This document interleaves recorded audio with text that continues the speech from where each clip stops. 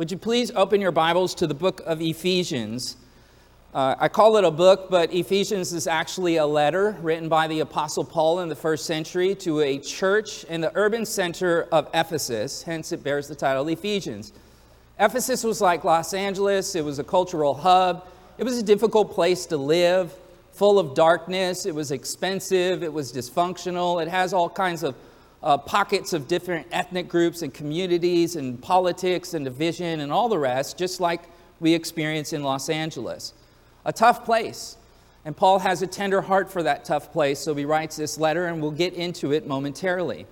But by way of introduction, this morning I want to offer you the final installment in a series of sermons on the doctrine of adoption that I've entitled A Family Made in Heaven. The language of family in heaven flows directly from Ephesians chapter 1, which we will see in a moment as we get into that text. I have entitled today's sermon as the final installment of A Family Made in Heaven. Today's message is called Adoption as Missio Dei. If you're unfamiliar with the term Missio Dei, it is a Latin phrase that translates into English as the mission of God. It refers to the understanding that our God is a missionary God. He is actively involved in the world, reaching out to people on the margins. The church is a part of this Missio Dei, and God has called us and saved us and empowered us to extend His missionary movement. God is on a mission to save sinners, and more than saving them, He is on a mission to make them His very own sons and daughters by way of spiritually adopting them. We have been focusing on this doctrine, and it's significant because in the month of November, we have the National Adoption Month, which is celebrated in our country in all 50 states. Sociologically, the adoption as an act sociologically is the act of taking voluntarily a child of other parents and making them your own child. As our nation has been thinking about adoption sociologically, I wanted us to think about it soteriologically. Soteriology is the study of salvation. Soteros is the word from Scripture to describe God's act of saving. Ology is the study of. So soteriology, the study of salvation. We began this 4-part sermon series, not with soteriology. We didn't start with soteriology. We actually started it with theology proper, you may recall. Before we dug into soteriology, we talked about theology. That is the study of, ology, God, theos. We began by looking at who God is, specifically that God is triune in His existence. He eternally dwells as Father, Son, and Spirit. One God in 3 persons. The Son is God. The Father is God. The Spirit is God. We don't have 3 gods. We have one God, for these are persons that share one divine nature.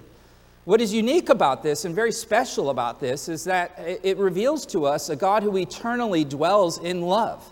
A God who before any of this was here, before the foundations of the world, before creation itself, was eternally dwelling in a loving, triune nature of Father, Son, and Spirit. The Son loving His Father, the Father loving the Son, the Spirit loving the Son, the Spirit loving the Father pouring out His heart on His Son, and just in this eternal love, this eternal union. And then God creates the world. As you step into the Bible, it begins with God. You see the Spirit hovering over the waters. You see God creating by the Word. Later, as the story of the Scriptures unfold, we have the Word identified as the Son. As God creates this world, the eternal loving God, He pours out His love into the creation. This is where we began the sermon series, with this loving, eternal, triune God. I labored throughout the series to share with you that Father and Son, Spirit, these persons are real persons. Specifically, the Father and the Son, I have emphasized to you that these are not metaphors. We're not projecting these onto God with our human categories of fathers and sons. Actually, if there were no fathers in the earth, there would still be a Father in heaven. If there were no sons in the earth, there would still be the Son eternally with His Father in the heavens. With this foundation, we moved, the foundation being built on this triune, holy, loving God, we moved into the work of salvation. The work of salvation is important as we follow this loving, triune God, this creation that He pours His love on. Sadly, His love is rejected And so the story of the Bible opens with a story of unrequited love, as God's love is rejected, as humanity rebels against him. But God in his mercy and grace sees fit to rescue us, to save us from this rebellion. And so we move then from the theology of God into soteriology, and how this loving God has aimed to save a people for himself in the midst of this rejection and rebellion. While the triune God, Father, Son, and Spirit, is not a metaphor, the adoption that we see inside of the Scripture to describe the work of saving is a metaphor. So we've been talking about our adoption by God, how God is saving rebellious humans and offering them forgiveness, and more than forgiveness, he's offering them family. Now, a moment ago, I said this is metaphoric, yet at the same extent, it is not merely metaphoric. It's actually real. We read together in our study 1 John chapter 3, verse 1, see how great a love the Father has bestowed on us, that we would be called children of God. That sounds metaphoric. Called children of God. Wait, hold up, wait. And such we are. You see, it's more than metaphor. It's reality. We really are children of God. In the Bible, we see this sociological act of adoption, where you take a child that wasn't born into your family and you make them your very own. That sociological act is used to describe the soteriological act of God rescuing people from this rebellion. The Bible speaks of salvation as adoption to show us how God takes sinful humans and brings them into a redeemed family. Ephesians chapter 1, draw your eyes at verse 2 in the text. Paul writes to the church of Ephesus, grace to you and peace from God our Father and the Lord Jesus Christ. Blessed be the God and Father of our Lord Jesus Christ, who has blessed us with every spiritual blessing in heavenly places, just as he chose us in him before the foundation of the world, that we would be holy and blameless in him. In love, he predestined us to the adoption as sons through Jesus Christ to himself, according to the kind intention of his will. Here you see the language of heavens and the language of adoption, tethered together to the saving work of God in and through the historical Jesus, the Christ, the Messiah of Israel. And here's the thing about our adoption, as Paul describes it. Our adoption isn't something that we had coming. Furthermore, our adoption isn't something that we even wanted. We weren't cute orphans like little red-headed orphan Annie. On the contrary, we were raging red-headed Chuckies. If you don't know the reference, you can Google it. It's a little red-headed demonic child who runs around. So we weren't little cute orphans. We didn't have something in us that God goes, oh, that one's cute. I want to rescue that one, like pound puppies or whatever. We didn't want it. We didn't have it coming. Look at Ephesians chapter 2, verse 1. And you were dead in your trespasses and sins, in which you formerly walked according to the course of this world, according to the prince of the power of air of the spirit that is now at work in the sons of disobedience. We were Chuckies, children of the corn, born into darkness, born into sin. And we're not only born that way, but we behave that way. Our condition is worse than curious. It is beyond bleak, more desperate than depravity. In our sin, we are in conflict with our Creator. We are in league with Lucifer, the prince of darkness, as Paul has described him, the devil. When Jesus confronted lost sinners, he boldly broke this news of our dark spiritual paternity test. If you draw your eyes up here in John chapter 8, verse 44, Jesus said, you are of your father the devil, and you want to do the desires of your father. That is the condition that we are born in, born into this rebellion. You have likely seen clips of those tabloid talk shows where they do the paternity test. It's always dramatic. And, it's like, is he my baby? Maury Povich. If you're a little older, Geraldo, Jerry Springer, that kind of genre. And they do the paternity test. See, I told you he's not mine or whatever. In this case, there is a spiritual paternity test. And to our chagrin, it reads, the devil. The devil is your father. Again, you're not cute orphan Annies. You are Chuckies. You are born sinners in Satan's family, who together with the parents of humanity started a rebellion against God. God poured out his love, and his love was rejected. And as a result, humanity is no longer enters into existence under the fatherhood of God, but under the darkness. Notice how John 8:44 speaks in the text that I have in front of you, this verse right here. It speaks of the beginning. It's out the gate. It's from the start. We rebelled against God. We, humanity, made a mess of things, and ever since, humans have been spiraling out of control. Beyond our concupiscence, we are culpable, so we cannot blame our sin on being born that way, for we condemn ourselves in our actions. Look at verse 3 where we left off in Ephesians 2. What does it say? Among them, we too all formerly lived in the lusts of our flesh, indulging the desires of the flesh of mind, and were by nature children of wrath, even as the rest. It's in our nature, it's in our behavior. We walk in sin, Paul says. And it is a condition that we have from conception and birth, hence we are born into the world at war. We currently have nations at war in the world. We have Hamas, who recently slaughtered over 1,000 Israelis, including women and children, and kidnapping hundreds.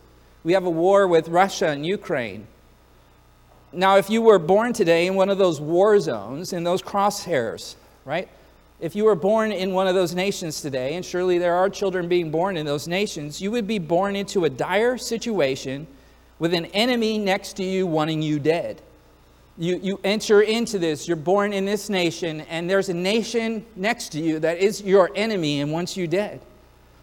I say this to parallel what is the case of humanity. We enter into the world at war. And in this case, the neighboring enemy is not a foreign national power. It is an infinite, cosmic, omnipotent power, God. In addition to being all-powerful and infinite, God is holy and just. This means that no one's going to get away with anything because he's all-powerful and he's all-just. He will judge sin. In the end, evil will be vanquished. This is scary and bad news because people we love are under the spell of the kingdom of darkness, and those who are in Christ were once there as well. And so we cry out to God, Lord, save those we love. Lord, save our friends. Lord, loosen our mouths that we would proclaim this good news that is the power of God unto salvation. Be merciful to us. And thank God that God is merciful. Look back at the text, verse 4. But God, being rich in mercy because of his great love with which he loved us. With which he loved us. Again, here you have that story of this God. He's got this great love and he loves us. Verse 5, even when we were dead in our transgressions, he made us alive together with Christ. He came and got us when we were dead in our sins. He didn't wait for us to make ourselves adoptable or to look cute or acceptable or to do anything. It didn't have anything to do with us. It had everything to do with him, but God. Even when we were dead in our transgressions, look back at verse 5, he made us alive together with Christ. By grace you have been saved. Saved from what? Punishment. Saved from who? The holy God, who is just, and we stand under his justice condemned. Salvation, a gift. Gifts, by definition, are gifts. They aren't something that you earn. It's not something that you merit. Granted, we are a culture that has gift giving with strings attached. You know, I give you a gift, you give me back a gift. I give you a gift in this amount, you give me a gift in that amount. You know, we have a way of sort of messing up the fundamental nature of gifts. But gifts, by definition, are undeserved and unearned. Just like our salvation. It isn't something that we merited. God chose to rescue sinners and to justify them. To declare them, the word justified means to declare that you are what you are not. Namely, you are a sinner, but I'm going to declare you to actually be something else, to be holy. One way of describing the word justified is to say it's just as if I'd never sinned in the eyes of God. When you were in your sin, he came and got you, Ephesians tells us. Look back at the text, verse 6, where we left off. It gets even sweeter. He raised us with him and seated us with him in heavenly places in Christ Jesus, so that in the ages to come he might show you the surpassing riches of his grace and kindness towards us in Christ Jesus. For by grace you have been saved through faith, and not that of yourselves. It is the what? It is the what, church? The gift of who? Of God. This wondrous gift of justification, just as if you had not sinned. He looks at you and sees the mess that is there, and he says, I'm going to see right through this to the cross where the Son dies in our place, and through that death, he exchanges his purity and his holiness in exchange for our sin. That is justification. This church is a part of the Protestant tradition, and as Protestants, we rightly proclaim the doctrine of justification. But in proclaiming the doctrine of justification, it is important to connect it to this doctrine of adoption that we've been studying in the month of November. I don't think we should ever teach less on the doctrine of justification, but I think we need to see how justification positions us to fully understand this doctrine of adoption. Dr. J.I. Packer helps us understand the difference between justification and adoption and how they work together. Let me put this quote in front of you. Justification is the primary blessing of the gospel because it meets our primary spiritual need. We all stand by nature under God's justice or judgment. His law condemns us. Guilt gnaws at us, making us restless. We have no peace in ourselves because we have no peace with our Maker. So we need the forgiveness of our sins and assurance of a restored relationship with God more than anything else in the world. And this gospel offers us before it offers us anything else. But contrast this now with adoption. Adoption is a family idea, conceived in the terms of love and viewing God as Father. In adoption, God takes us into his family and fellowship. He establishes us as his children and heirs. Closeness, affection, generosity are at the heart of the relationship. To be right with the judge is a great thing, but to be loved and cared for by God the Father is a greater. Think about that. Forgiveness that we receive by God, it's incomprehensible. He would choose to look past our sins, even to wash them away. How great is that? But even greater is to be loved and to be cared for and to belong in a family, and of all families, the family of God, and of all fathers, God the Father, to be loved by God the Father. Do the words closeness, affection, generosity describe your perception and experience with God? Do they? If not, perhaps you are more aware of your sin than you are aware of the adopting grace of God, of a Father who looks past that sin and welcomes you in. Those of us who have had loving fathers, in particular Christian fathers, you've experienced that, granted at imperfect levels, because no earthly father matches to the Heavenly Father. I think in my own life, I was very wayward as a teenager. I rebelled against God and Christ's church in ways that I look back on with great shame. I had a come to Jesus moment at a church in the South Bay that radically impacted me in repentance and faith. I felt the burden to confess to my own father the sins that I had committed while living in his home. I thought, I need to seek his forgiveness in this because I was duplicitous as a son and running around doing things that I shouldn't. And I got away with it, frankly, because, strangely, my dad was a cop, but he really, wasn't good at it, I guess. We'd be in the bedroom, smoking weed, and my dad's like, what is that incense? You're like, it's drugs, Dad. So, I had to sit down and explain to the old man the incense and some other things in my life that are really sad. And I'll never forget, as I was sharing with him and telling him I'm sorry, and my old man looked at me, he's like, well, dang it, Matt, I never did anything like that, but I'm a sinner too, and, God forgives you, I forgive you, love you, Matt. And then he pops back on his TV or whatever. I was like, man, that was crazy. My dad accepts me even though I've done all this horrible stuff. That's what fathers do. That's what fathers do.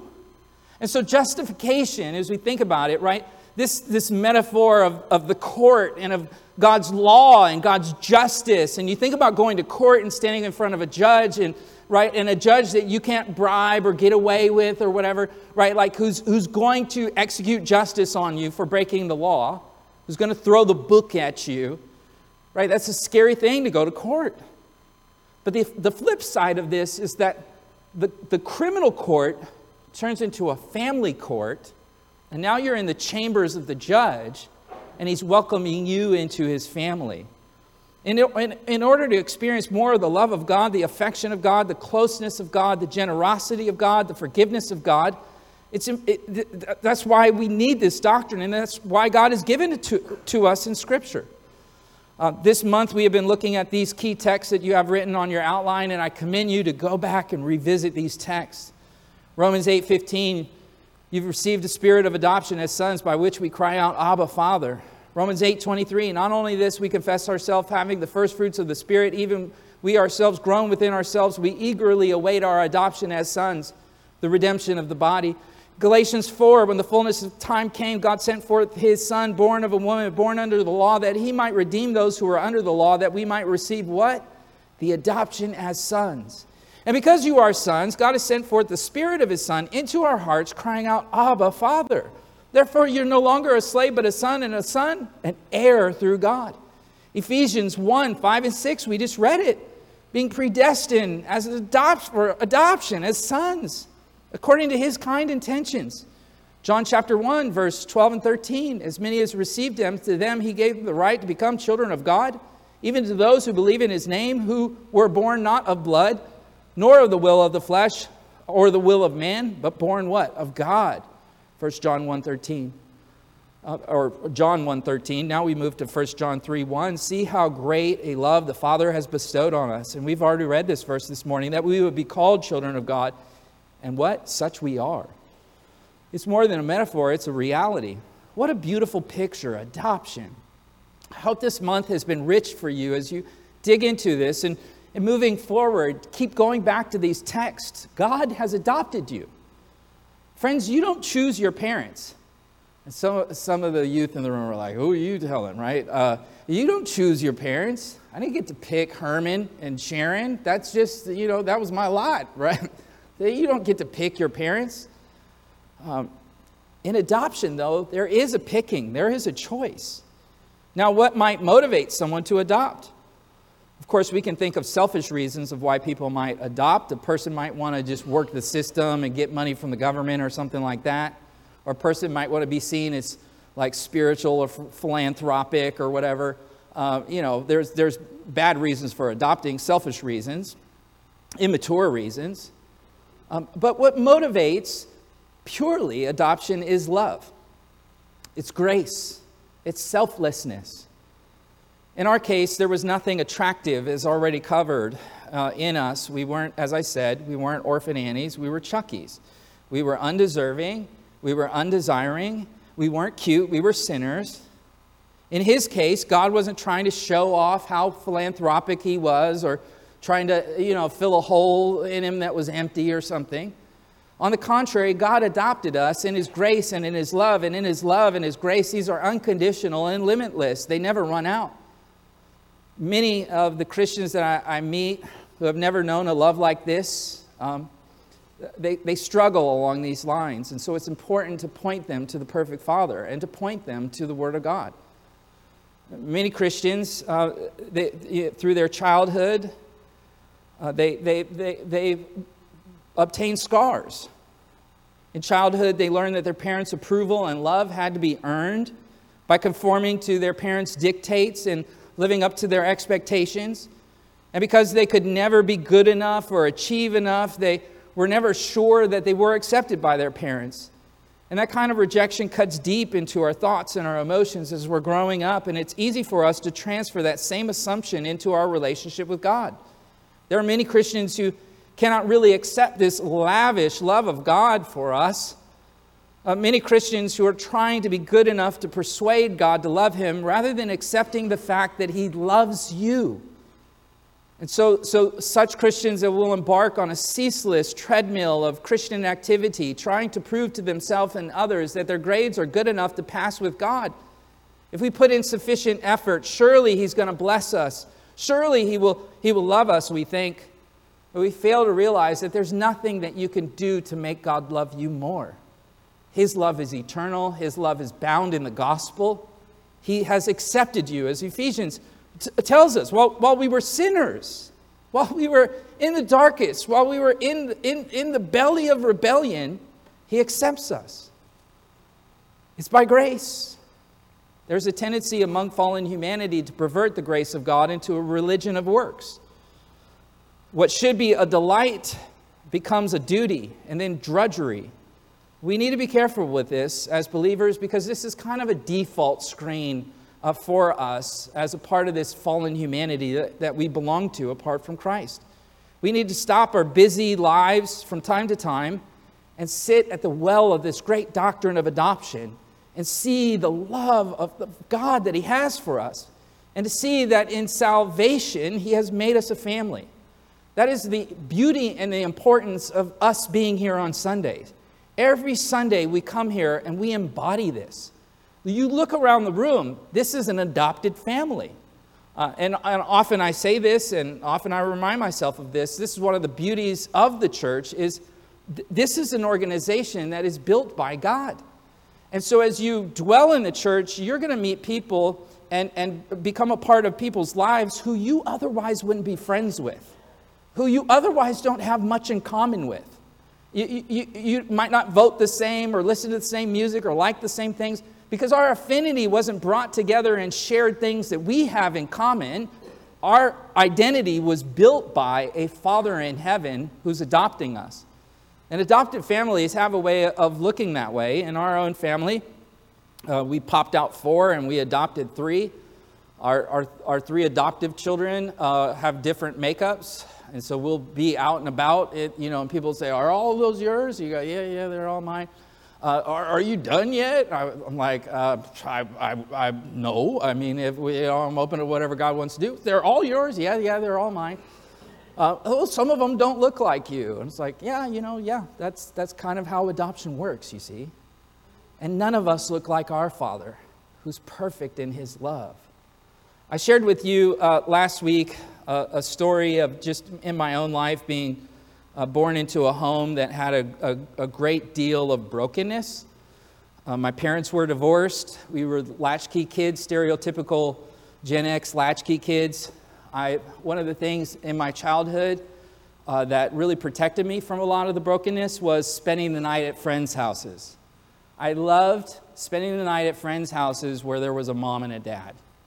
I loved being at a table and having a meal with a mom and a dad.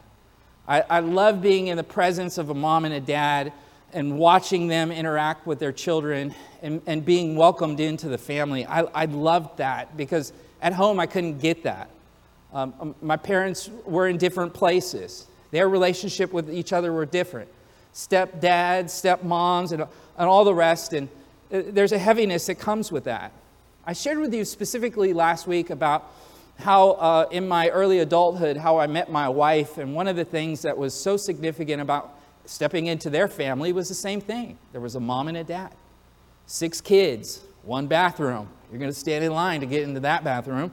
It's just a beautiful family, I shared with you how intimidated I was stepping into that family, coming out of such brokenness. And in particular, there was a bookshelf in the home where they had these photo albums. And like all 6 of the kids had photo albums, not just one, but they had photo albums of like every year of their life. My wife had a stack of these. I was like, what is this? A photo album. And I had this realization that I don't have a photo album. I was in my 20s at that point. I don't have a photo album. I don't have a book with pictures of my childhood and my parents moving through it. I don't even have one book. My sister-in-law, or who became my sister-in-law, actually made me a photo album. And it's one of the greatest gifts I've ever received. She went through and found different pictures and scourged through and made me a photo album. And it's cool what little pictures I have from my childhood to move from those, because she just kind of started with the beginning and filled in the gaps where she could. But then all of a sudden, the pictures moved from that brokenness into, my wife and I getting married and starting our own marriage and having family. When you think about salvation and adoption and being welcomed into a family, it's like God's making a photo album of family, and it's a storyline, and then all of a sudden you appear, and you're in the family. You're in the family of God. I want you to feel this. I want you to experience this. The reality that you are in this family book. And the reality of being in this family book, it isn't for us just to have warm fuzzies about God, but it's also to call us into action into the world. So soteriology is going to flow into sociology. you see. And that's where I want to take us next. I'm going to take a sharp right turn, if you would move from the book of Ephesians into the book of James. What I want to end this sermon series with is really calling us to action, calling us to the sociological. For 3 of these messages, we focused really hard on the doctrine of God and soteriology and understanding the doctrine. And now we've got to move into the practical. What does this mean for us practically? What it means for us practically in terms of our understandings of guilt and shame and belonging and the rest. I've teased some of that out this morning, but it also means that practically we should have a heart for the orphan. The book of James has an amazing section that reveals the heart of God for the orphaned and reveals the principle that our theology should move to action. Faith flows to works. We're not saved based on our works, but those who are saved, it will flow into work. We are saved by faith alone, but the faith that saves is not alone.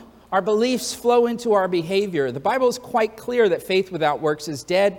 Let me show you this. James chapter 2, verse 17. Even so, faith, if it has no works, is dead, being by itself.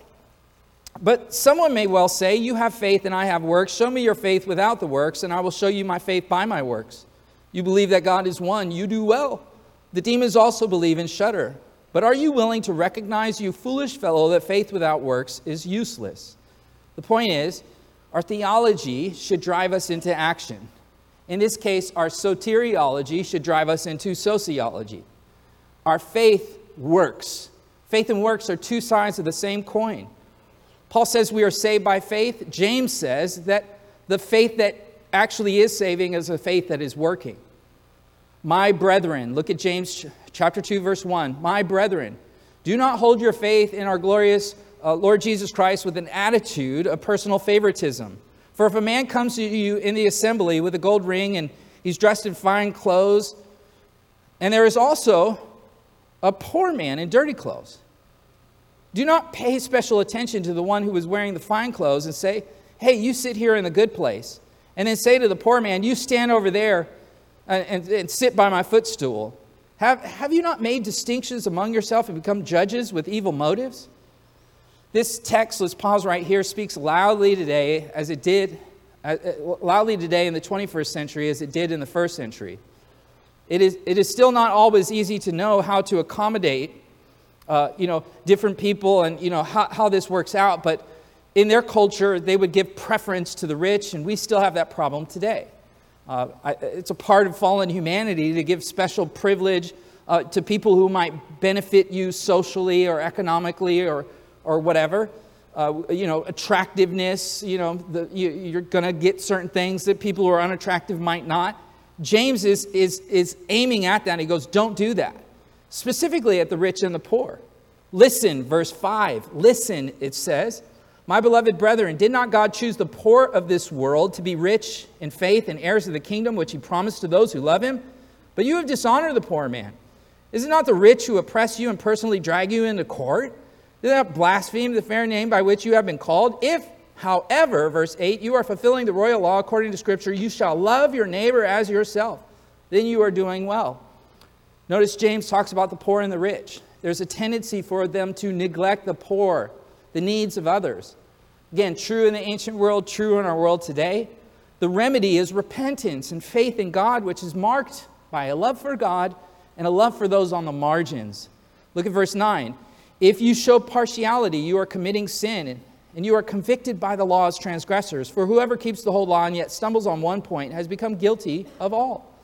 The sin of partiality is the sin of judging people by accidentals and externals, things they don't have control over. As James noted, it always bears down on the poor and the disadvantaged. Partiality is favoritism, and it's sinful, Scripture is telling us. Look at verse 14. But what use is it, my brethren, if someone says he has faith and has no works, can that faith save him?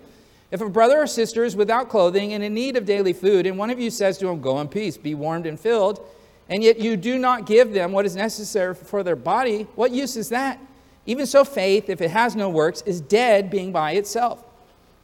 James' point is clear. We cannot claim to be Christians if our lives do not show it. And the example that James gives is a litmus test of sorts of caring for the marginalized and caring for the poor in your life.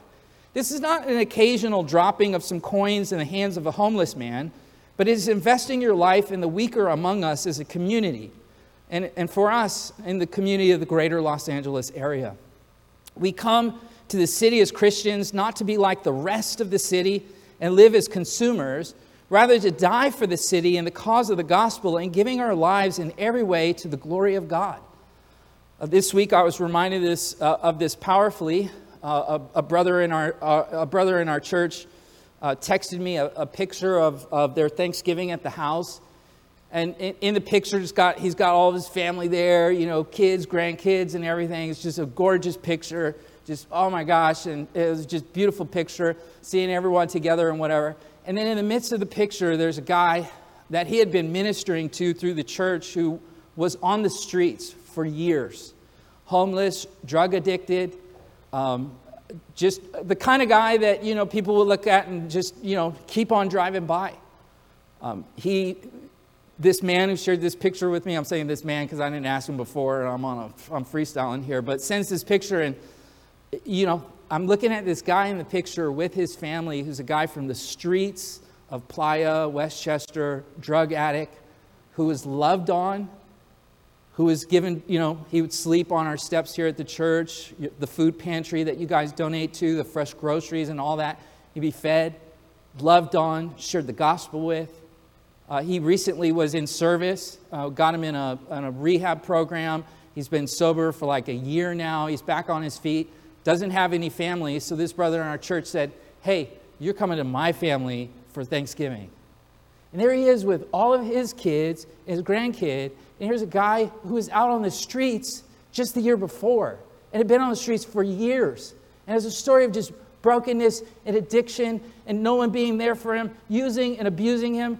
That's what God is calling us to. Our theology drives us into this kind of action where the homeless and the addicted and the broken and the dangerous are welcomed in and given a seat at the table. I want to suggest today that one of the best ways that we can actually care for the poor, as James is talking about it here, is actually in just that, welcoming them into our homes. And one of the best ways that we can do that is actually through the ministry of adoption, where you give someone a permanent home that they're always welcome at. The mission of adoption really gets us at the heart of God. The lesson of James is quite clear that we need to care for the poorest of the poor, no jobs, no home, no prospects. Who is the poorest of the poor with nothing? It's the orphaned. And the orphaned are those who God is greatly concerned with. See on your outline here, I'm going to give you some cross-references that you have in parentheses here. Just keep your Bibles open to James, and I'll just shotgun these. That God defends the fatherless inside of Scriptures. See the parentheses here that you have on your outline? Psalm 82, verse 1, God takes a stand in his own congregation. He judges in the midst of rulers. Verse 3, vindicate the weak and the fatherless. Do justice to the afflicted and destitute. Rescue the weak and needy. Deliver them out of the hand of the wicked. Psalm 82 is very clear that God has an eye on those who are without fathers. Psalm 68, sing to God. Sing praises to his name. Lift up a song for him. The one who rides through the deserts, whose name is the Lord, and exult before him. A father of the fatherless, a judge for the widows, is God in his holy habitation. God makes a home for the lonely. There you see his heart. There you see it. Psalm 146, verse 9, the Lord protects strangers. He supports the fatherless and the widow, and he thwarts the way of the wicked. The point in these verses is to see how God is an advocate for the fatherless. God eternally dwells in the Father and the Son. You have this family, you have this community in God.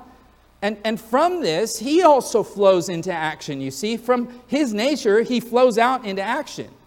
The God who is Father, Son, Spirit, moves with a heart in broken humanity for those who are fatherless. God is a social worker. He is an attorney. He is a policeman. He is a counselor. He is grieved by the condition of those who do not have homes. The point is very clear. In beholding this God before us. Second on your outline there, B, the righteous care of orphans. Thousands of years ago, there was a man named Job, and we have a whole book in the Bible named Job after him. Job faced horrible suffering. In a matter of minutes, Job, a prominently wealthy and godly man, lost all of his possessions, all of his children, all of his health. He wrestled with making sense out of this calamity, and so did his close friends, because he was an amazing dude. And yet he was born a sinner like you and I. So with that in mind, the book of Job is really not calamity at all. Why do bad things happen to good people? That question assumes that there are good people. We're all born in sin. No one's good. Job is not a calamity at all. It's actually a story of justice. It's just that we don't read it from that vantage point. The author doesn't want us to, because he draws us in the tension of suffering of the righteous to get us to that point. And in describing the righteousness of this sinner, Job himself recounts about how there was a care and a heart for the orphan. Let me put this in front of you. Job 31, 16 through 23. If I have kept from the poor from their desire, or I've caused the eyes of the widows to fail, or have I eaten my morsel alone, and the orphan has not shared it? But from my youth he grew up with me as a father, and from infancy I guided her. If I have seen any perish for lack of clothing, or needy for lack of covering, if his loins have not thanked me, he's not been warmed by the fleece of my sheep, if I have lifted up my hand against the orphan, because I saw I had support in the gate, let my shoulder fall from my socket, my arm be broken from the elbow, for calamity from God is a terror to me, and because of his majesty I can do nothing. In this monologue, notice that Job speaks of his heart for the orphan. This was a response from his friend Eliphaz's thoughts about why he was suffering. Earlier in chapter 22, Job speaks of his love and response for the orphan. He shared his food with the orphans. He welcomed the orphans under his roof. He encouraged widows, verse 16. He counseled them against oppressive creditors, in verse 18. He gave clothing to those who didn't have it, even if they were unappreciative, verses 19 through 20. He never mistreated the orphans in court, in the gate, that is the place of court proceedings. Job had a position of influence in the government, in the court, and he used that position of influence to help. He says, if otherwise, let my arm fall from its socket, let my arm fall off. He was a man who was willing to put his body out there and say, look, like this is the life that I modeled. And Job modeling this for us is an example. Hopefully you've kept your Bibles open to James. I'm just shotgunning some cross-references so that we would see the heart of God, and as it's exemplified in certain characters like Job and in God himself. Friends, our faith is a faith of sacrifice. Our Lord sacrificed for us, and he calls us to do the same. In James, if you still have it open, please look at chapter 1, verse 27. James 1:27. What does the text say? Pure and undefiled religion in the sight of God and Father is this. You want to know what true spirituality looks like? Verse 27. Visit orphans and widows in their distress, and keep yourself unstained from the world. There you go. Summed up in a sentence. This is what true spirituality is. It's not warm fuzzies. It's not having all this theology down or whatever. It's a faith that moves in action. The word visit here means more than just visiting, the way we use the term in English language, or stopping by and saying hi. The Greek word, it actually means to take care of. Episkeptomai means to take care of, to welcome in, to care for. Caring for orphans is an expression itself of the gospel. And what an expression of the gospel which declares God's adoption of us, sinful orphans. The act of adoption on the part of a Christian is a natural act. We are offering what we have received, adoption. And this is why adoption is so important to the Missio Dei, the mission of the church. We have a chance to reach the world, to show the world a picture of God.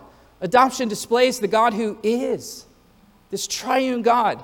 You know, one of the things that makes our faith unique is that doctrine of the triunity of God. You know, there's lots of groups who say, I'm a Christian. If you one quick way of getting at it is say, do you believe there's one God who eternally dwells as Father, Son, and Spirit? Oh, no, I don't believe that. Okay, that's why we don't think, groups like Mormons, Jehovah's Witnesses, etc. are Christian, because they deny that fundamental reality of who God is. Other religions don't believe in a God who's Father, Son, and Spirit. In fact, other religions don't believe in the sociological good of adoption. For example, did you know that in Islam, adoption historically was not exactly allowed? Islam has its rules and regulations regarding adoption quite distinct from what we see inside of the Scripture. In fact, it really kind of sets a contrast here between Christ and Muhammad. In Islam, it has been disallowed to name an adopted son with the name of the adopting father. This is common knowledge, by the way. You can even see this on Wikipedia if you're like, no, that's not true. Islam also rejects the notion of an adopted son becoming a biological part of the family. Hence, the adopted son is counted as non-mahram. This could be sidestepped by having the child suckling the adoptive mother in the first half of his years. Then he can, have more status.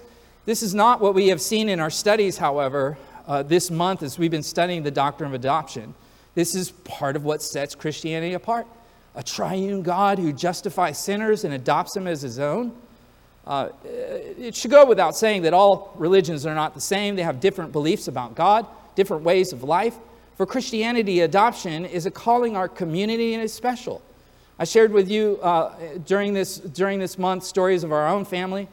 One of the most special things in the process of adoption is to hear the judge rattle off that the adoptive child takes on the status as that of a biological child, and the court reissues a certificate with the adoptive parents on it. It's so powerful. If you were able to come to the adoption seminar, Ryan and Madison were up here, and with tears in their eyes, Madison read off word for word from the recording of the judge and the court on this note.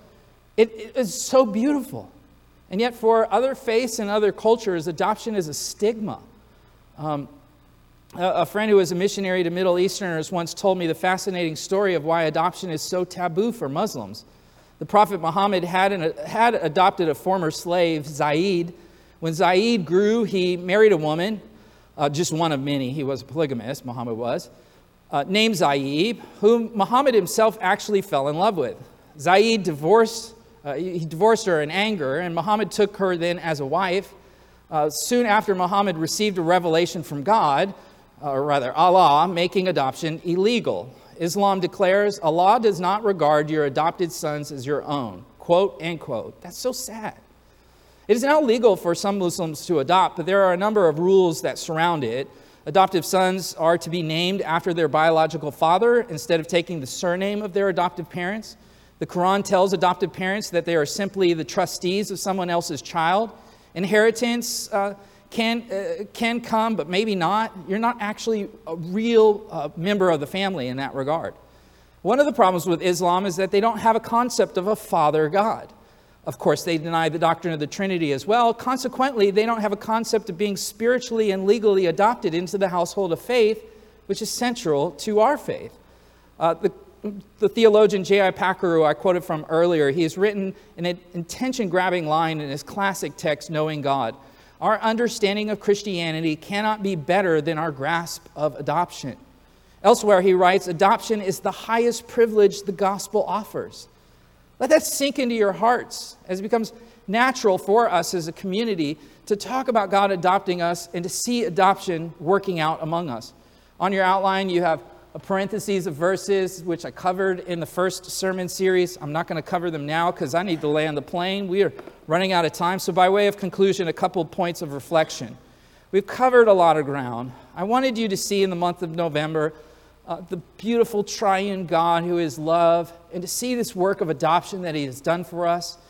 I wanted to conclude with just the practical call and kind of challenge like, hey, let's get involved in the work of adoption in the city.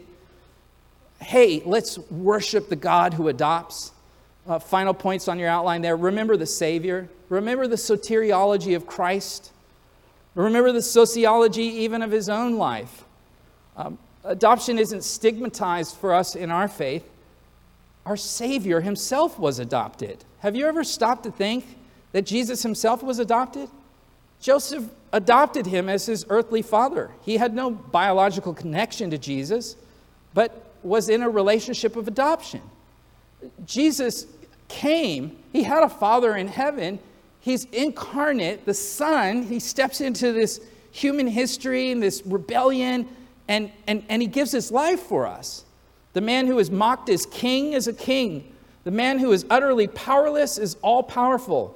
The man who cannot save himself saves his people. The man who is fatherless has a father. In John chapter 5, people were scandalized that Jesus spoke of God as his very own Father. Even more scandalous that we can call him our Father. When the disciples asked Jesus, hey, teach us how to pray, how did he start? Our Father. The sociological act of adoption has to be fueled by this. We are fueled not by a false guilt, but rather by a gospel hope.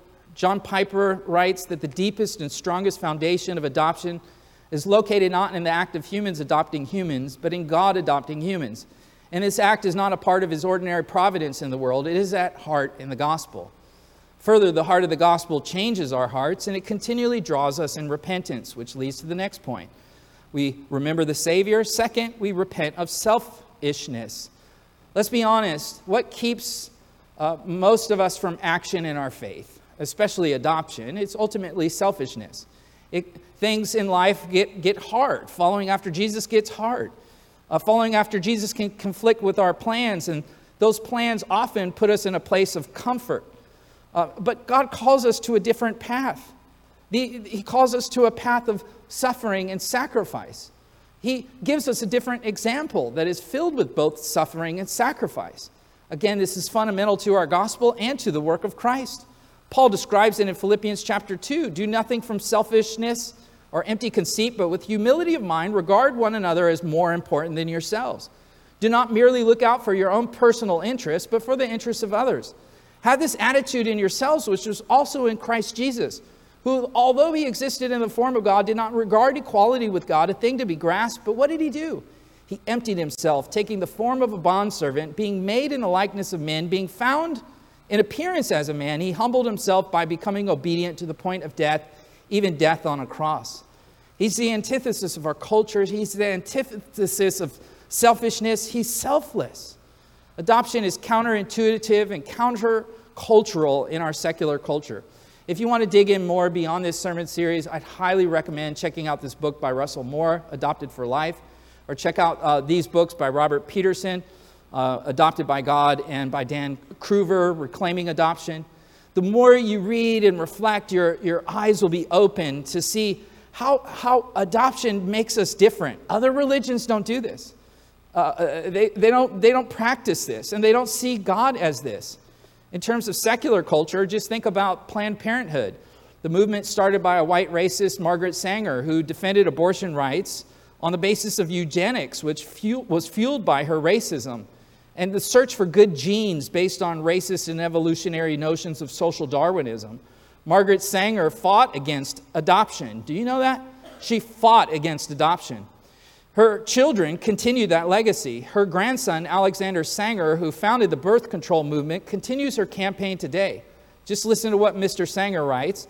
Adoption is counterintuitive from an evolutionary vantage point of both biological mother and adoptive parents.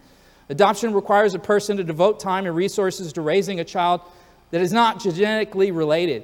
Adoption puts the future of a child in the control of a stranger. What? Again, contrast, right? Islam doesn't do this. Secular humanists don't do this. It's easier for a woman to have an abortion, Sanger continues, or for a family to refuse to think about adopting because evolution and biology conspire to thwart adoption. Evolution has programmed women to be nurturers of the children they bear. That's why the abortion industry, contends, adoption as the solution to abortion problem is a cruel hoax. Think about how wrong that is. Think about how dark that is. Dr. Russell Moore addresses this in his book, Adopted for Life, which I recommended a moment ago. He writes, Sanger has an ideology, a family heritage, a financial viability of the abortion industry to guard. So his words aren't going to convince many followers of Jesus, but aren't they sad and telling?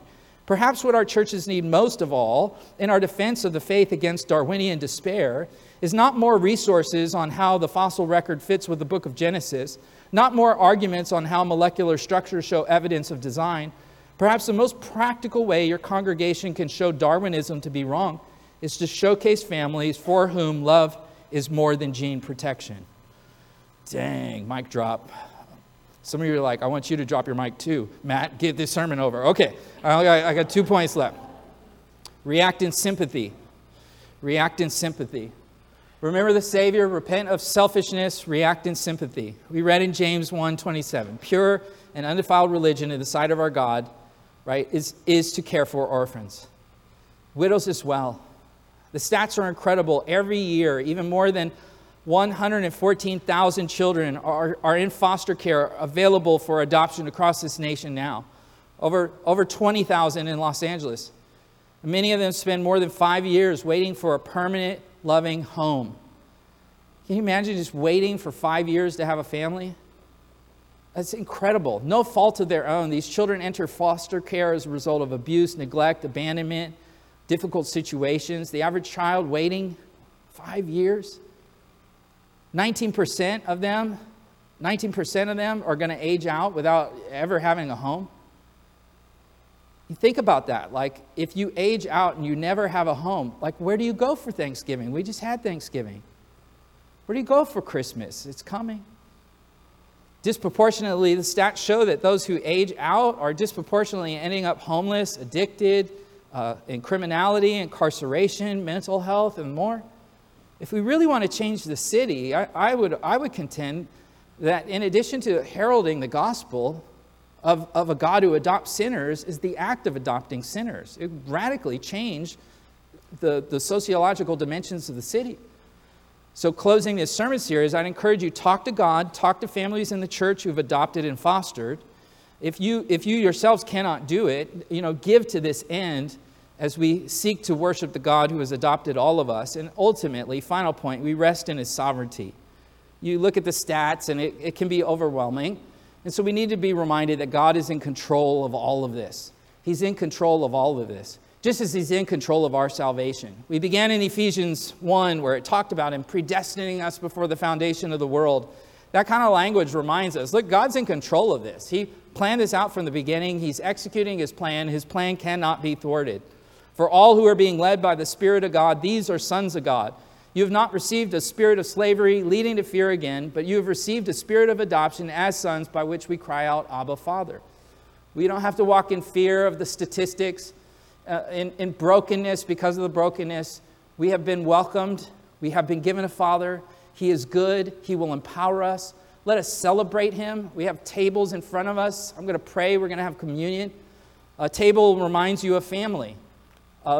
Seeing pictures of, I mentioned earlier of a guy who was homeless and didn't have a family being welcomed into a family for a meal. The communion table reminds us that God has welcomed us at his table. And the way that he has welcomed us is through his Son, whose body was broken, whose blood was shed out for us. By grace you have been saved in him who died in your place, who rose in your place, who has ascended in heavenly places, giving you union with him and access to his Father, so that we can call his Father our Father. Let's do that now as we pray and we sing and we come to the table. Our Father in heaven, we hallow your name. We come now to sing songs of worship unto you and to celebrate your great plan before the foundations of the world, to rescue sinners, not only to forgive them, but to make them family. Almighty Son, we thank you that you have come for us. We want to commemorate your work, your life, your death, your resurrection as we come to this table. Lord, as the bread breaks in our mouth, as the juice hits our lips, we are reminded of the sweetness that comes through your suffering, of the family that you have built as we come together to the table.